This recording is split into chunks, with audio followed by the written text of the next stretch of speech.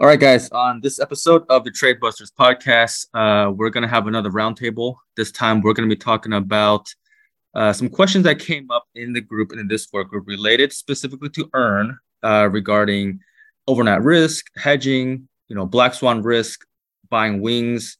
But I think these topics, can kind of apply to really any strategies. So, there's been a lot of questions in the group. Everyone, the mechanics, as simple as we want to make them to be, there's always kind of things that come up, little nuances. And I realized that sometimes it's kind of easier, maybe just to have a discussion and kind of talk it through.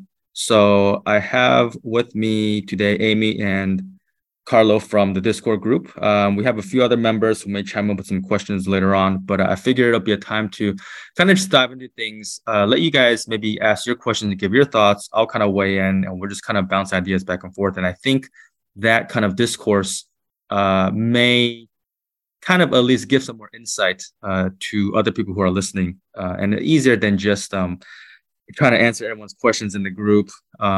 And sometimes, just kind of talking to myself as an echo chamber, maybe there's not enough perspective. So Amy and Carlo, thanks for joining me. I guess, do you want to talk about the overnight risk first or the wings?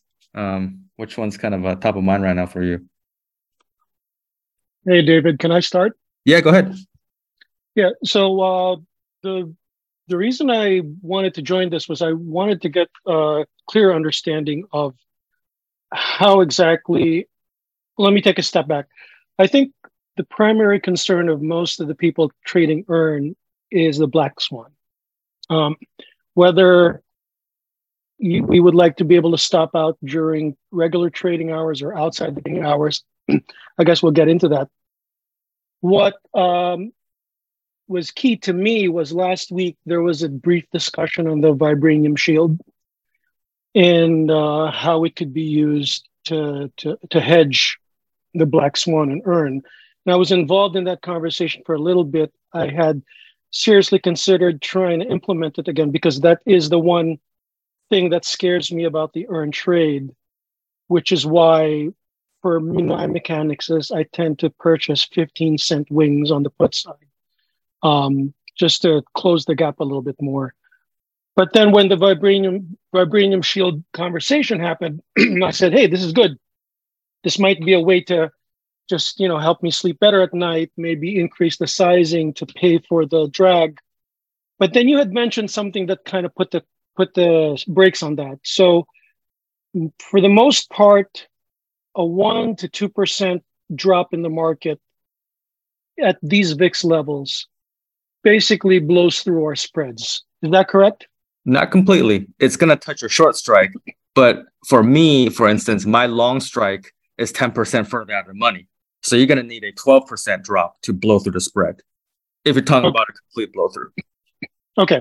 So because I had mentioned on the Discord something like, okay, with my wings being 15 cents closer, I think it was Special Kami, or I forget who he was, but basically said something like a 1 to 2% drop would basically put me at max loss because it would blow through the short strike, but like you said, not really touch the long. And then you chimed in by saying, well, vibranium shield wouldn't really protect you at that point because they only start printing it at 10% downward. Do you recall that conversation? Yes, but I want to point out, I don't think the 1 or 2% drop is going to put you at max loss. It's going to be the 1% plus whatever additional distance your wing is, right?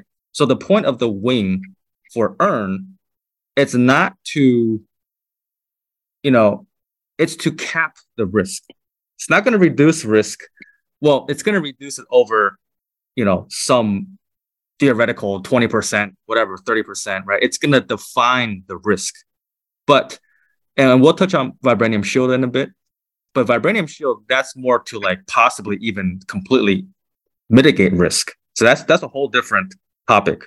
So sorry to interrupt, but that's what I was, and maybe I was just not understanding the nuances of the conversation because I was away then. But my thinking was The chances of the market gapping 2 to 5% are obviously greater than waking up one day with the market gapping 10%. Sure. You had mentioned that it would work if it was a situation where the market gapped down 2 or 3 days successively, culminating in a 10 or 12% drawdown, or 10 to 12% gap. That's obviously assuming that someone held through the 2 or 3 day downdraft and not closed out the vibranium shield on the first or the second day. Right. So that's the reason why I decided maybe not to implement vibranium, because it would be too much of a drag for something that occurred so rarely versus a 2 to 5% gap. So I jumped onto this Zoom meeting because I wanted to see if there was a way we could figure out a way to maybe hedge not the 10 to 12%, but even the 5, 6, 7% gaps, because that would tend to happen more often. Does that make sense? Yes. And I'll say right off the bat, we may not get to that on this because that was not necessarily the point of this call. So, but hold that thought and let's get through a couple of the main topics first. The first one is just the overnight risk. Look, this trade, the way it was tested and conceived, basically was accounting for the overnight risk. Now, back in the day when I first started, this is kind of before ERN 1.0, it was just selling 5 delta puts. And the win rate was very high. And, there were gaps that went past the 2x. You can see some of the logs from 2021, maybe, or 2020. There was like a 10x loss, for instance. But generally, in the historical results, even the major gaps, you rarely see anything over like a 5, 6, 7, 8x. Now, that's not to say it can't happen, but just put that in context. So if you start doing, there's talks about using ES and having either using ES so you can stop out, or SPX and having the overnight stops trigger. The concerns are we don't have a test for that. So the results, I don't imagine it's gonna be that different, but we just haven't tested it. And you guys know I don't really run anything that I haven't tested thoroughly. And then there's issues of slippage, right? And some people say, yes, it's pretty good, and maybe sometimes it is pretty good. But the key, for me, what I would think about is like, if something crazy happens and you get stopped out overnight on a bad spread, right? You could lose more than your 2x, 3x, whatever it is, right? What if you just get built out like a 10x or whatever? And you can't even be there to like necessarily, I don't even know if you can bust these or what and how that works, but like you're not there. Like if you're sleeping, you might just wake up to something crazy, right? So honestly, like I'm actually more worried about what's going to happen in terms of a bad fill outside of regular hours than necessarily just the normal what I've seen so far, running this trade. Because again, people worry about let's not even talk about a black swan. We're just talking about gapping past the stop, right? Your 2x stop or whatever it is, the 4x. It just hasn't happened that often, right? And I've back tested it. I've traded live for a number of years, and so far, what I've experienced anecdotally, to me, has not warranted the need for overnight stops or using ES. So that's kind of where I weigh in on that. Amy, I don't know if you have any thoughts. Like, does that I don't know if that changed anything or if that's basically the same thing I've been saying in the groups up until now, as far as. Yeah, that was, I think, one of the two subjects I saw, and it's come up a few times. And I know that people have access to stopping overnight on SPX or using ES.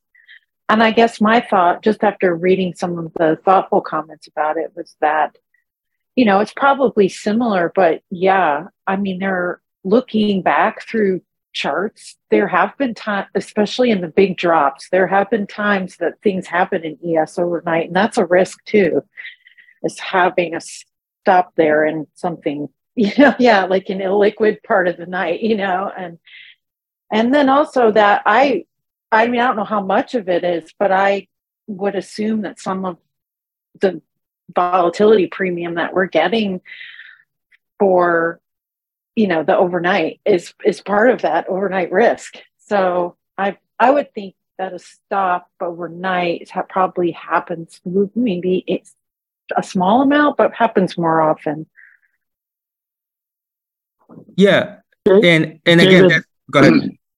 Yeah, I just had a question, and I apologize if it's a basic question. When you're talking about stops, if let's say you said 5x, if you sold your call for $1 and using the 7-Eleven method, your stop's at 11. Are you referring to a stop at 55?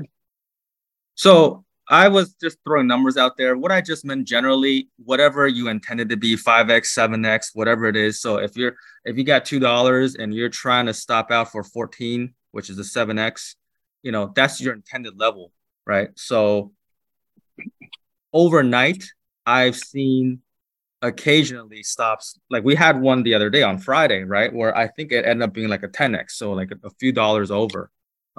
Yeah. But again, that hasn't, I mean, even this year, I don't think I can skim my log now. I don't really think there has been anything like that this year. Granted, this year's, well, it's a one-way market, but then again, we have calls as well.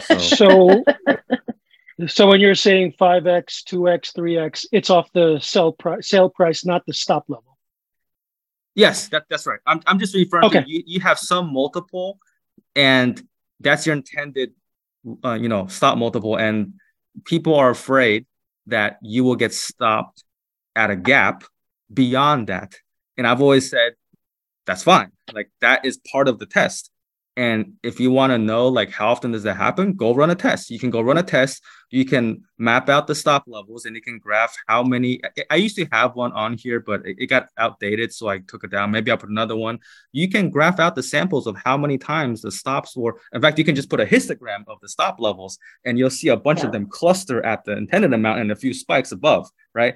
And literally in 10 years, I counted on my hand, 2 hands, the number of times it went past, Yeah, and for people that don't know, I know in Option Omega, you have to make it visible, but they have a max loss column that you can show. So you could skim through the test and see how many times it opened past the 6x or 10x just by looking at the column.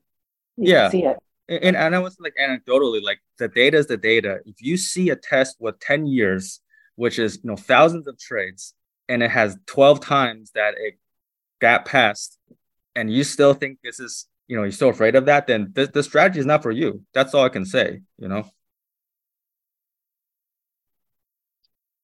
I think that was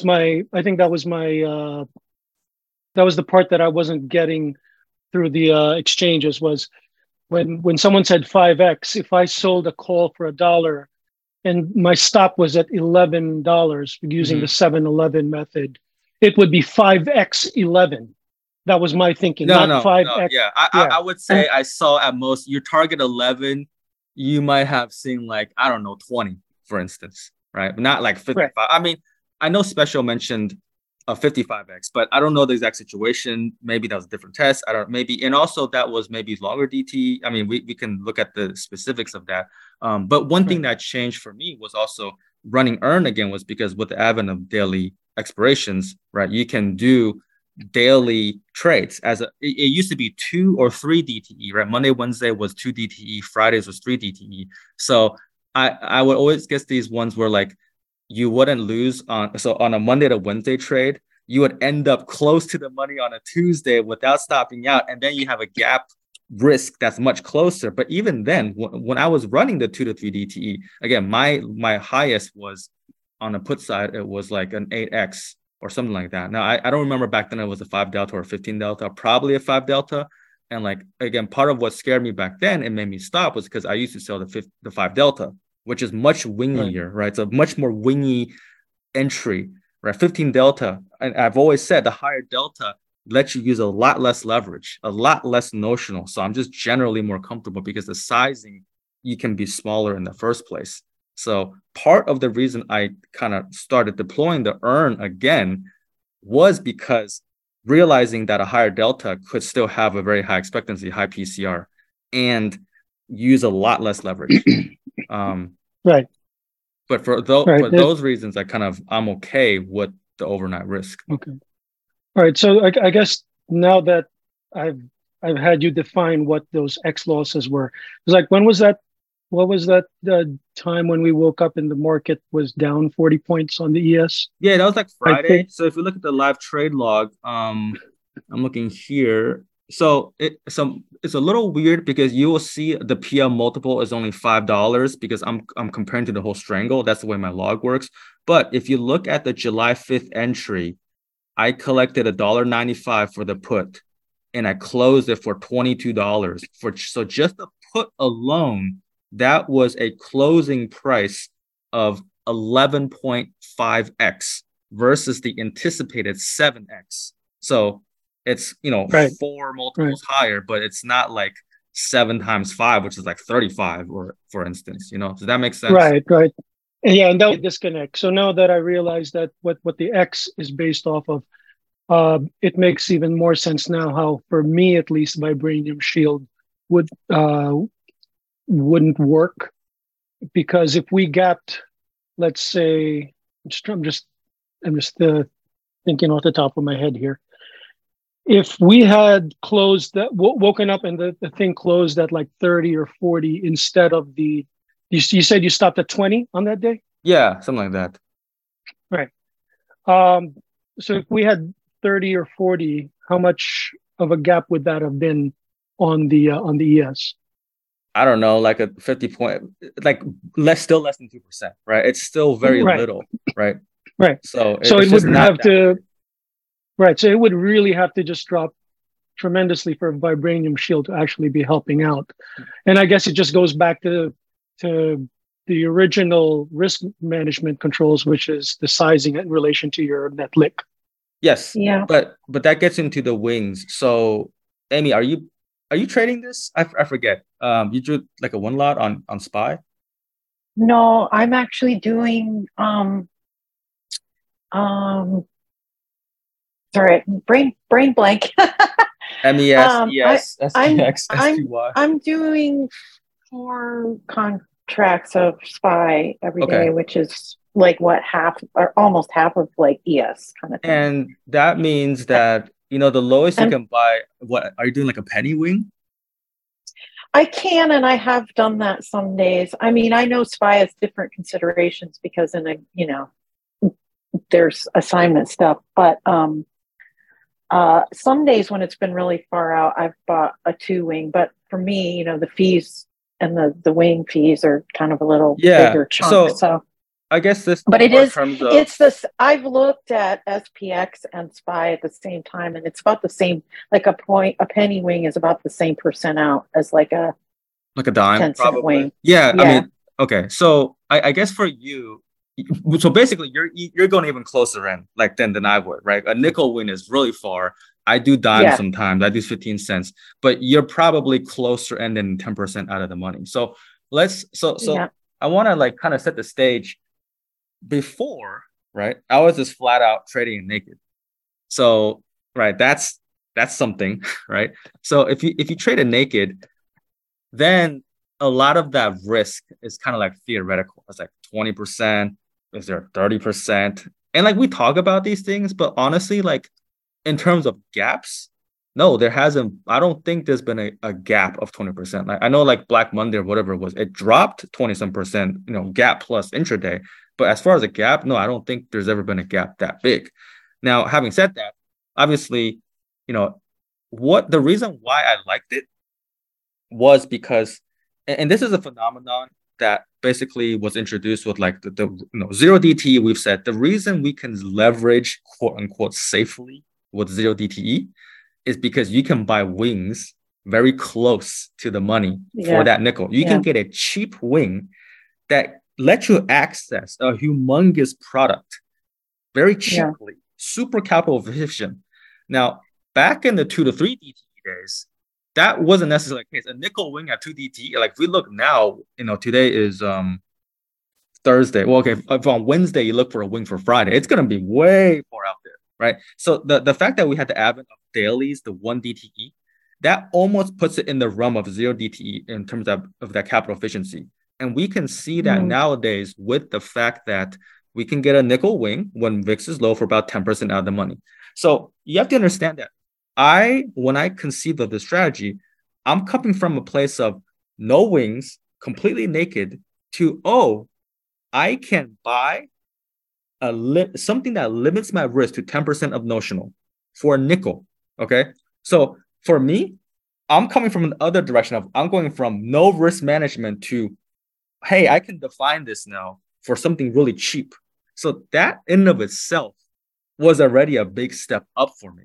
And that's why, like, I don't know if I don't want to seem like kind of cavalier about the wing width, but remember, I was coming from trading naked on a super wing 5 delta to, hey, 15 delta to 10% out of the money, very defined. I'm like, okay, if I'm going to trade it at 1x notional anyway on the put side, and now my risk is 10%, okay, on the biggest black swan you can ever imagine, 10%, that's my risk. Like that really already tightened things up. So that's why I'm generally okay with the nickel or 10% out of the money. However, after people started talking about like the dimes and the 15 cents, the 50 wide, the 100 wide, I kind of eyeballed it. So I'm going to just kind of give an example. Right now, for instance, today is July 13th, 2023. I'm looking at the July 14th. Now, it's not the end of the day yet, but a nickel wing right now is the closest one is at 39.80 on the SPX. And then if the closest you can buy for a dime is at 41.50. So you're getting 170 points closer in. Now 170 over the index value, 4505. You're getting like 3%, 3.7%. So you're getting 100 point whatever I said, 150 or however many points, or 3.7% less risk for a nickel more, right? From 5 to 10 cents. Maybe it's worth doing some kind of studies on like kind of the value prop, right? And we know, okay, on the one extreme, if you never expect to have to use this, the black swan's never going to happen. Anything you spend is just money down the drain, right? So that's kind of the one extreme. The first nickel you spend at least brings your buying power. It really increases the capital efficiency. Anything above that, it's almost like how much more value are you getting, right? And actually, I saw Mark send a message. Maybe Mark can chime in. He said, worth it to buy the expensive wings. So I'm actually telling you that, like, I haven't done it yet, but I've thought about, hey, look, for every nickel, you can look at how much more protection you can buy. Now, that's true. Like, if like, okay, 5 cents buys me 150 points, right? So many percent. 5 more cents buys another so many percent. There may be some kind of inflection where if we kind of model out the risk, like, hey, maybe it's worth it. But there's still in the back of my mind, like, hey, if I never expect that gap, like, what if you spend 20 cents all the time to get yourself, I don't know, within 5%, right? And then the worst gap we ever have is 5%, right? And it just drops to the wing. So basically, as long as it never passes the wing, that wing was never worth it, you know? So anyways, why don't, Mark, I'm going to unmute you, see if you want to chime in real quick on that. What are your thoughts based on? I mean, my biggest thing with the wing is basically like if we think options are accurately priced, being our 15 delta, our wing, or whatever, so such. Once we start to get, past a 2 or 3 delta, the market maker has to basically make up an implied volatility for that strike to justify the cost of like 5 or 10 cents. Yes, that's so true. If there ever was a gap and we were to get stopped out or X, Y, and Z, we're actually buying an option that's not priced correctly when we buy a 0.5 option because they're justifying it with some wildly, inaccurate implied volatility. Correct. So cap, I understand it costs $5 or whatever, but like if we really want to like think and do a study, it's like, okay, let's say we're spending $5 more a day on 1,000 and we get potentially 1% more. Well, like you're also, if a gap ever happens and like, let's say that gap happened, we get out some type of notional stop, that long wing is potentially actually going to have, a value that's an order of magnitude higher than a nickel wing that's, $50 closer out. So like if there's other situations where we get a gap and let's say we take like a 30x loss or something, well, we're going to be owning that long leg. And what if we do get out before, we're past our long leg? I would want something with value, because 50 points closer on a limit down day, if we got out a 30x loss, could be, decades of positive expectancy back on the ERN or something. So if I'm going to buy a lottery ticket, I want to at least make sure my lottery ticket has all 6 numbers instead of 5 with buying like a nickel wing. So you're getting into something where can I yeah, Amy, go ahead. Offer something? Yeah, because I think that's where the two subjects overlap right there. Is do you want that? Do you want to keep paying for that thing that's going to give you the lotto ticket? Because I agree, I don't think the nickel wing is ever going to convex like that, and so that's the choice there. But I don't think that is about the gap. The first subject, which is about the protecting from just the average gaps that gap past the stop a bit, if there's such a thing as an average. So here's the thing. I have always thought of the wing as a passive risk mitigation. I assumed something crazy happens, everything settles in the money, cash settled. So unless it goes past the wing doesn't do anything. If it goes past the wing, you just, your loss is limited to, the width of that spread. But Mark, it sounds like you're saying, with a closer wing, let's say there's a notional stop, right? You get stopped out on your short, whatever it is. Are you hoping that there's some continuation and maybe you can actually recoup some loss? I mean, what's kind of your plan, or what's your best case? What's kind of like your goal? So I think that whatever move or moves potentially happen over the long period of time are going to be somewhat regularly distributed. So like we're twice as likely to see a 2.5% gap as we are a 5% gap. Sure. So in those situations where, we're taking a loss on our earned at the open with a gap, I would like to, know that my long leg is potentially actually going to have some value because I bought it at a cost that was fairly priced.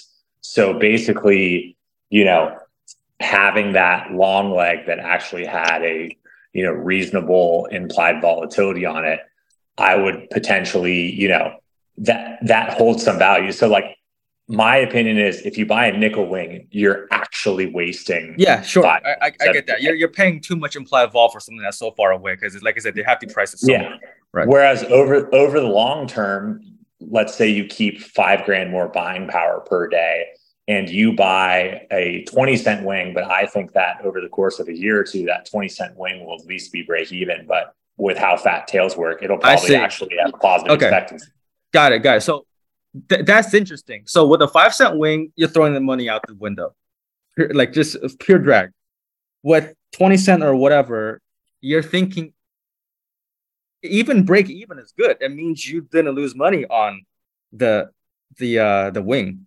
So see that. So that kind of train of thought, I can kind of get in line with, and you can almost do like a study. Take like 2% less risk, or 20 or $10,000 less risk. Yes. Okay. So that's.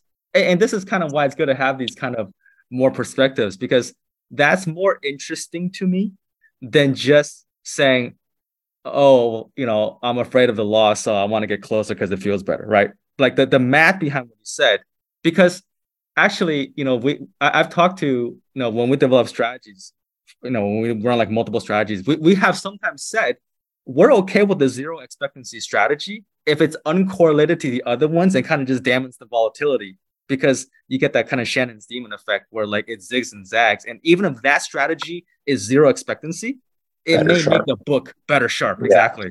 So now the question is, so now like we can kind of dig into it. You can be like, okay, if I buy the wing this much, how much of it, okay, and based on a 1% win rate and this much convexity, like how much would you have to make to just scratch? So, and I guess a question for you, even on a day like Friday, which wasn't that bad, were you able to salvage the wing? Did the wing make money? Did it lose money? Do you remember? Was there anything there? It wasn't a big gap. It was not crazy. But. Yeah, I mean, I would hold on to that because in my opinion, if it's a smaller gap, basically like predominant people have positions in the actual market. So like margin calls or whatever, like that sell off will continue. But I have an ES and SPX. So my ES triggered overnight. I was out, small loss, no problem. And then the SPX, I want to say it opened. I could look it up on Interactive Brokers. So I want to say it opened at like 65.70. So it was basically like a 3x. Okay. Did you close it or did you hold it for a runner and just let it bleed out? I held it for a runner. Okay, cool. And then did you have a plan like 10x you would ditch it, or were you playing by ear since it was the first kind of spicy open in a while? What I think is a good mechanic is whatever it opens at, if it touches 2 standard deviations, that would be my get out from the previous close. So like if it opened and then implied move was, let's say 30 points at the and open, it moved 60. At 60, I would take it off. Okay. So that's more interesting. The fact that you think you can play it as a break even at the worst, or maybe at best, I don't know, or at best you might even make money. That's interesting. So I think that's kind of worth. And I don't know how we can, like, it's so hard to test that, So, but it's something worth thinking about if that's kind of your belief. And just to kind of reword what Mark said, the fact that you can buy these wings at a nickel, there has to be a price. And obviously, at some point when you go further out, the probabilities are just so low. It's like so weird. The fact that it even has 5 cents almost implies it has some super high IV, which is probably untrue because really that thing should be worth, if you look at the chain now, there's like a bunch of them worth a nickel. Well, they can't all be priced the same. So in theory, they should be worth like 5 cents, 4 cents, 3 cents, 2 cents, 1 cent, but they're not because you can't buy in those increments. So the mere fact that there's all these nickels, Mark, you're saying you feel those probably are overpriced and definitely a waste. Is that kind of a... Yeah, the zero nickel is guaranteed to be a waste in my opinion, because it's just, and I think a good way to reflect that is if you were to pull up, I have the chain open right now. So if I pull up the implied vol, basically the first 15, 20 cent has an implied vol of 33%. And then I would say the last really accurate priced option is the 5 delta, which, delta. What's the 5 delta strike, David? It's like 44.50, I guess. Okay, so 44.50. Right now it's 85 cents. So. Yeah, has a 15% implied vol, and then the first 20 has a basically 30% implied vol. Okay. And then the first 0.10 has a 53% implied vol. This gets higher, right? Yeah, and the first 0.5 has 70%. Well, which is obviously not true, right? So we're basically looking at like the accuracy of price. So like that 5 cent option has a implied volatility 4 times right skewed and roughly 12 times the at the money.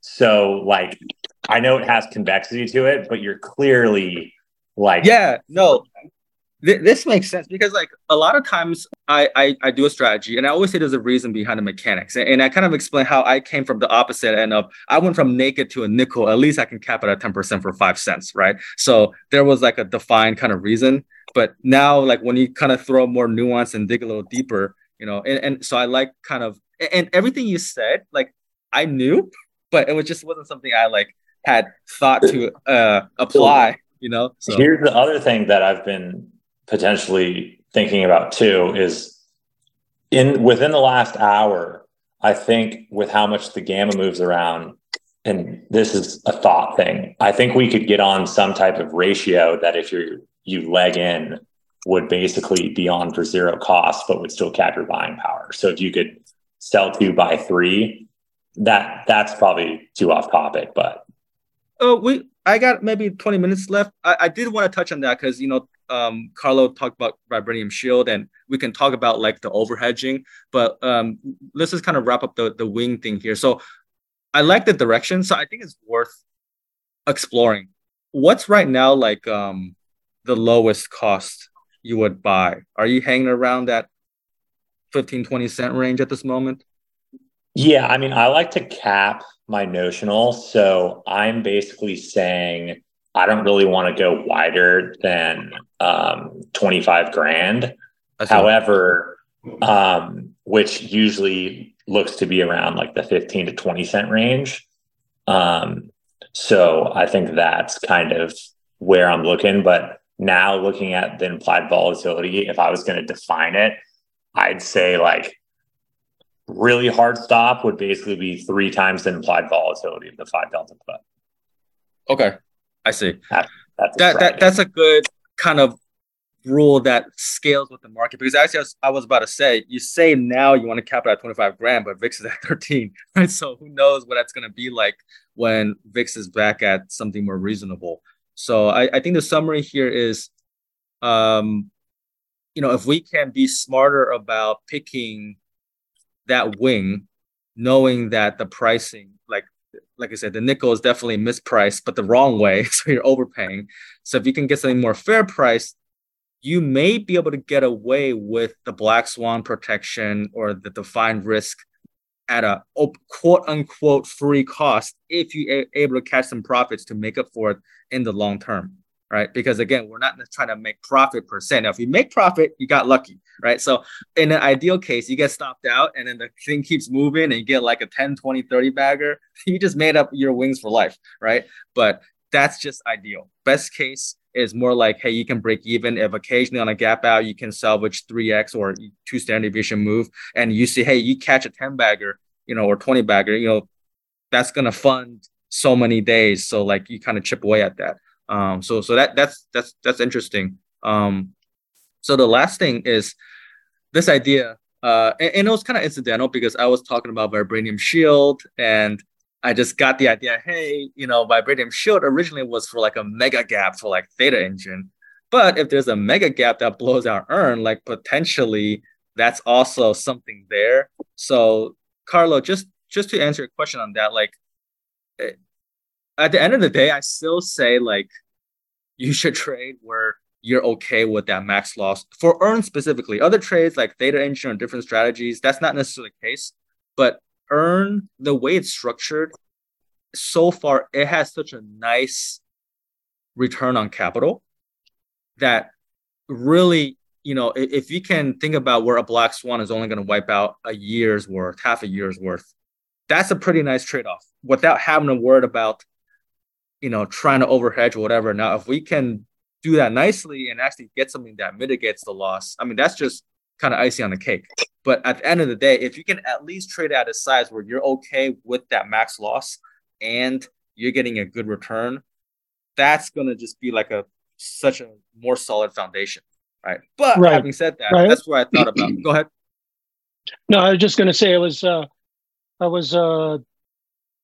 Amy asked me in the chat if I felt like my question was answered, and it was. And I was just mentioning to her that, and this, David, having been in touch for the last 3 or 4 years now, I'm not as mathematically inclined. Oh shit! I just got closed. Me too. I'm watching it right now, but oh well. Yeah. So I've always said that I know I'm not as mathematically and as a lot of the people in the Discord. So I tend to think of these things in a broader concept. So like for what I'm saying, what I mean is, as a businessman, if I can make money, that's great. But I realize there are costs to doing business. So I do purchase 15-cent wings, but in a broader scale. If I sell $1 and I have to buy 50-cent wings, thereby, I just look at it as 50 cents, 50% cost of business. So, and I'm okay with that, to just net out 50 cents, because my objective is to be able to stay in the game when that black swan happens. Not even from a net lick standpoint, because I'm trading well below the notional is well below my net lick. It's just really from the mindset is where I was is what's more important to me, if that makes sense. Yeah, no, that makes sense. And I know that I tend to downplay that to some degree and just really stick to like, hey, these are the numbers. But obviously, we're humans and humans right. But you mentioned something very, very interesting was, and much to like what Michael said, 5 cent wings, you're already throwing away. 10, you reduced your risk X%. 15, maybe more. Like you said, I'd be interested to find out at what point do the diminishing returns really have an effect. Does that make sense? Yeah, that's a good question. Because if it's, you know what, if going from 5 to 10, what was the figure that you mentioned in terms of reducing your risk? Oh, I mean, it was like that first extra nickel, that marginal 5 cents got you like 150 points of more gap protection. And I was just walking the chain. I didn't look further to see what the next nickel does. Yeah. Right. So interesting to know how much more reduction would from 10 to 15, 15 to 20. I mean, at some point, I can imagine that if you went from, let's say, 30 to 35, then you're really only protecting yourself another 10, 15 points. Then, yeah, in the long run, it wouldn't be worth it. But that would be just interesting to find out at what point the diminishing returns skews against us, such that maybe we stop buying. And we might be, at these current VIX, we might be surprised to know that it might be higher than the 10 or 15 or even 20. Just a thought. Yeah. Hey, Mark, real quick, what are you doing on the call side? I'm guessing that kind of discussion may not be as it may not pertain to the calls per se, because I guess we don't expect like a 10% gap to the upside per se. I mean, I actually think that the call side is more risky of a gap because gap would not be priced in and there's no skew. Right.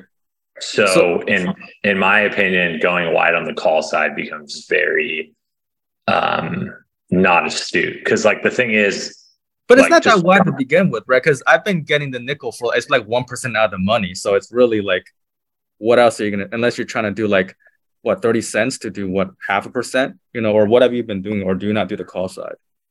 I just trade a one lot on the call side because notionally I don't think it's worth it, because for example, like vaccine day, or like because the Fed says something dumb, like the call side can do something. Anyways, the call side's expectancy is not that good. So it's not that good. Yeah, it's I was like, it's something, so I'll take it. It was money just to take because it's not extra buying power. I basically view the call side as a slippage hedge. So my real hope for the call side is that after experiencing basically any slippage on the put side, that over the long term, the call basically finances gap slippage. Got it. Okay, that makes sense. So going back to what Carlos saying about, so for Vibranium Shield, one thing I just want to say is, there's ways where you can think about, if you want to, I've always said this, if you actually have some kind of long underlying that you have to hold for whatever reason, it kind of makes more sense to have something like a Vibranium Shield. But strategies like ERN are generally pretty uncorrelated. They have built-in risk management.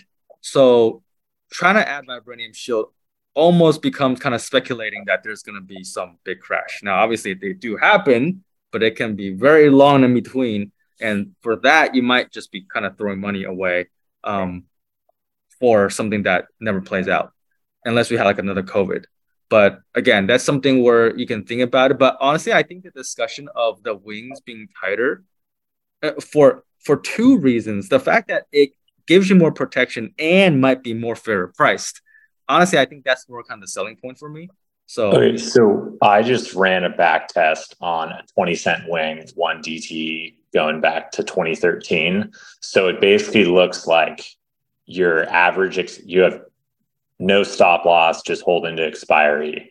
You've won twice out of 1,000, with your average win being $2,000 and your max winner being 2,900. So you basically had a 30x payoff.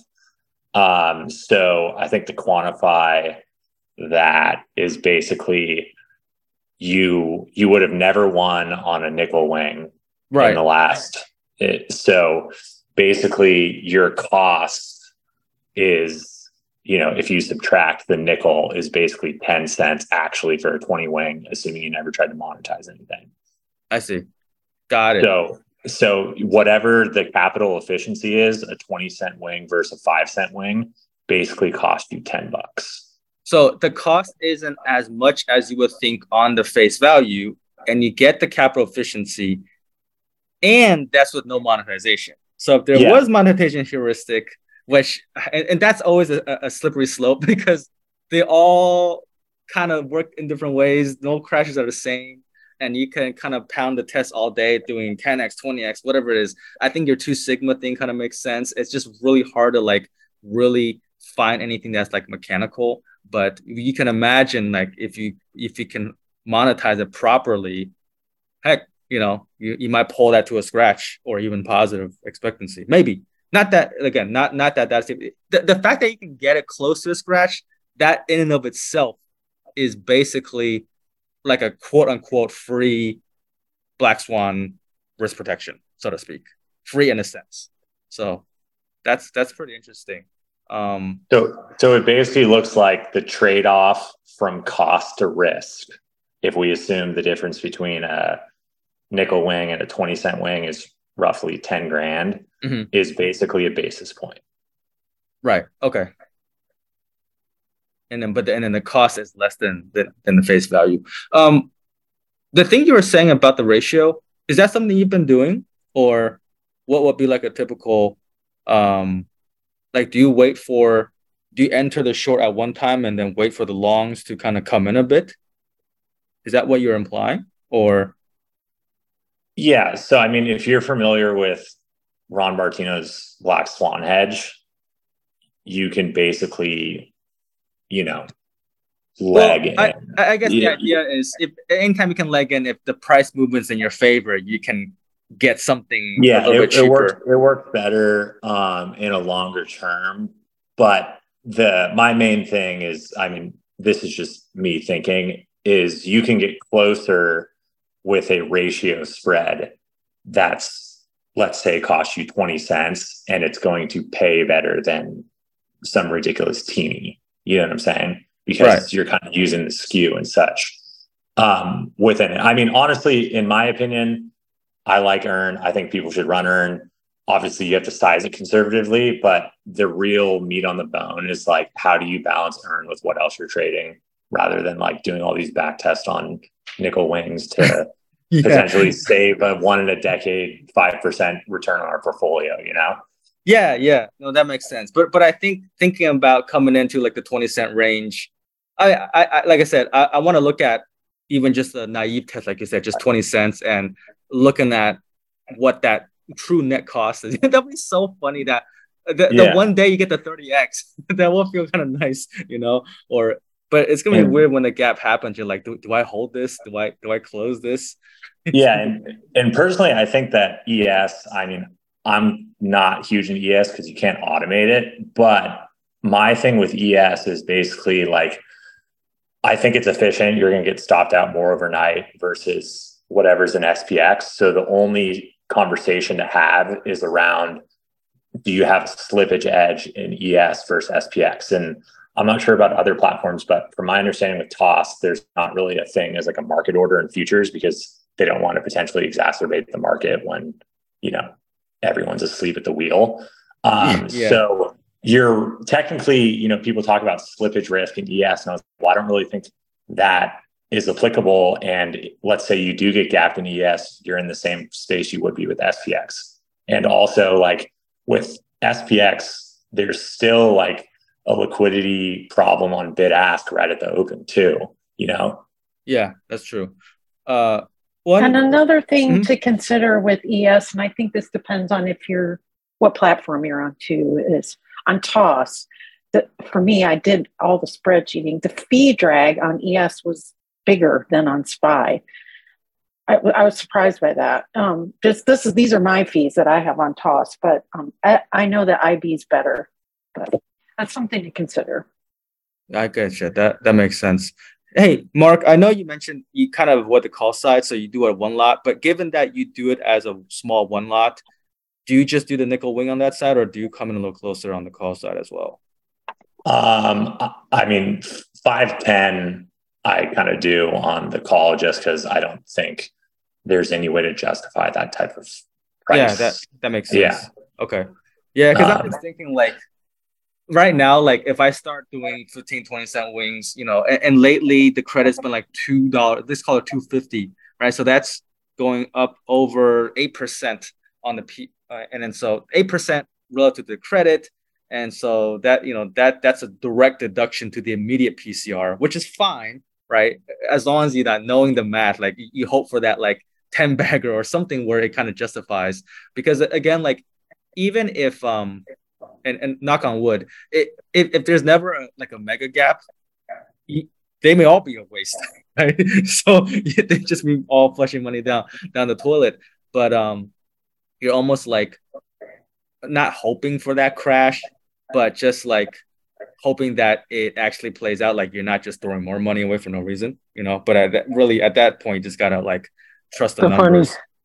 The funny thing there, as an insurance guy myself, I hope I never use it. Yeah, like exactly. I hope I never have to call my home insurance company to make a claim and say, hey, I would never brag by saying, hey, I made up all my premiums from my home insurance company, because it basically means I lost my home. Yeah. So it's on the one hand, I do the nickel because like I hope I never have to use it, but Mark's argument is saying like there's a price where it's more fair, so that you think over the long term it actually just pays for itself. Like it's zero expectancy, which is fine, because remember, it's weird. If you were doing it as a trade, like, okay, we weren't doing ERN and I'm just going to buy 20 cent wings and hope for a payout. And after 10 years, I end up at zero, right? I lost a bunch and I made a bunch and end up at zero. That in isolation seems terrible. But if you pair that with the fact that that was protecting ERN, the fact that that thing ended up at zero is great. It's great because it didn't cost you anything. So theoretically, there's some fair value amount where you can buy it, don't have any mechanics, and it would just kind of come out to a zero drag, which is like, honestly, would be great. So this might be the next rabbit hole for us to kind of just like do some tests and like, I don't know, if I see some very simple monetization heuristics actually end up okay, I may be tempted to. I know like we'll say, okay, don't monetize and it's going to end up good. But if you're sitting there at like a 10 bag, it's going to be very tempting not to, just sit on your hands and not touch that thing. So that's the thing we'll have to deal with doing this. So kind of interesting. David, just to go back a little bit, I forgot. I'm not sure if we came up with a conclusion on the stopping out overnight or outside of regular trading hours. Was there consensus that was reached on that? I'm still not that convinced. I just don't think it's warranted, especially if the sizing is correct. And I think Mark was saying it didn't seem compelling either. Mark, I don't know if you want to put your last 2 cents on kind of overnight versus non-overnight. Yeah, I mean, the benefits of ES and SPX are most likely efficient because the market maker's on the other side with any like stops or whatever. So such. However, like the fee drag and then just the lack of like functionality on putting it on, I wouldn't waste your time on implementing the ES. One thing I will say is, another potential alternative is I've been running just non-cash hours to get money. And like that trade, I think is, potentially attractive, where you just play futures open at 6 p.m. to the open of the market, because that buying power is never used because it's gone and stopped. And you're just isolating one section of that decay. So that's close another, open, right? Yeah. Well, futures market. Open. Yeah. It's the night owl ERN. Yeah. So I think that stuff like that, so what I've been experimenting with ERN is like, I'm running, depends on your account size, but I run an SPX on a traditional ERN. I'm running just the night with ES and kind of that night owl thing. And then I'm also running, one lots in IWM, SPY, and the Qs. And basically like I'm getting, a small amount of strategic diversity, and it, opens up, sizing up before you just have to go from a 1 lot to a 2 lot. So that's another way for, non-hedge fund people with $40 million accounts like David to look at as well. And there is a lack of correlation between, the Qs, IWM, and SPY, especially as those big 7 tech stocks get larger as well. Sure. All right. That makes sense. And the volatility risk premium, I only saw the put sides in the Qs. The volatility risk premium on the Qs is very attractive. And we're looking at like 50% capture in the Qs with selling the put. So that is another one to take into account. Well. I think Alpha Mega has Qs now. Maybe it's time to do some more testing. I can send it to you. I've already vetted it. I've got the strategy already. All right, that'll be the next episode, the next QQQ roundtable. But all right, guys, I gotta run. This has been great, actually. I learned something. I hope you guys all got something out of this. Mark, Amy, Carlo, everyone who listened in. Thanks for joining in. I'll have this out in probably a couple hours. And all right, I'll see you guys back on the other side. Bye, y'all. Bye. See ya.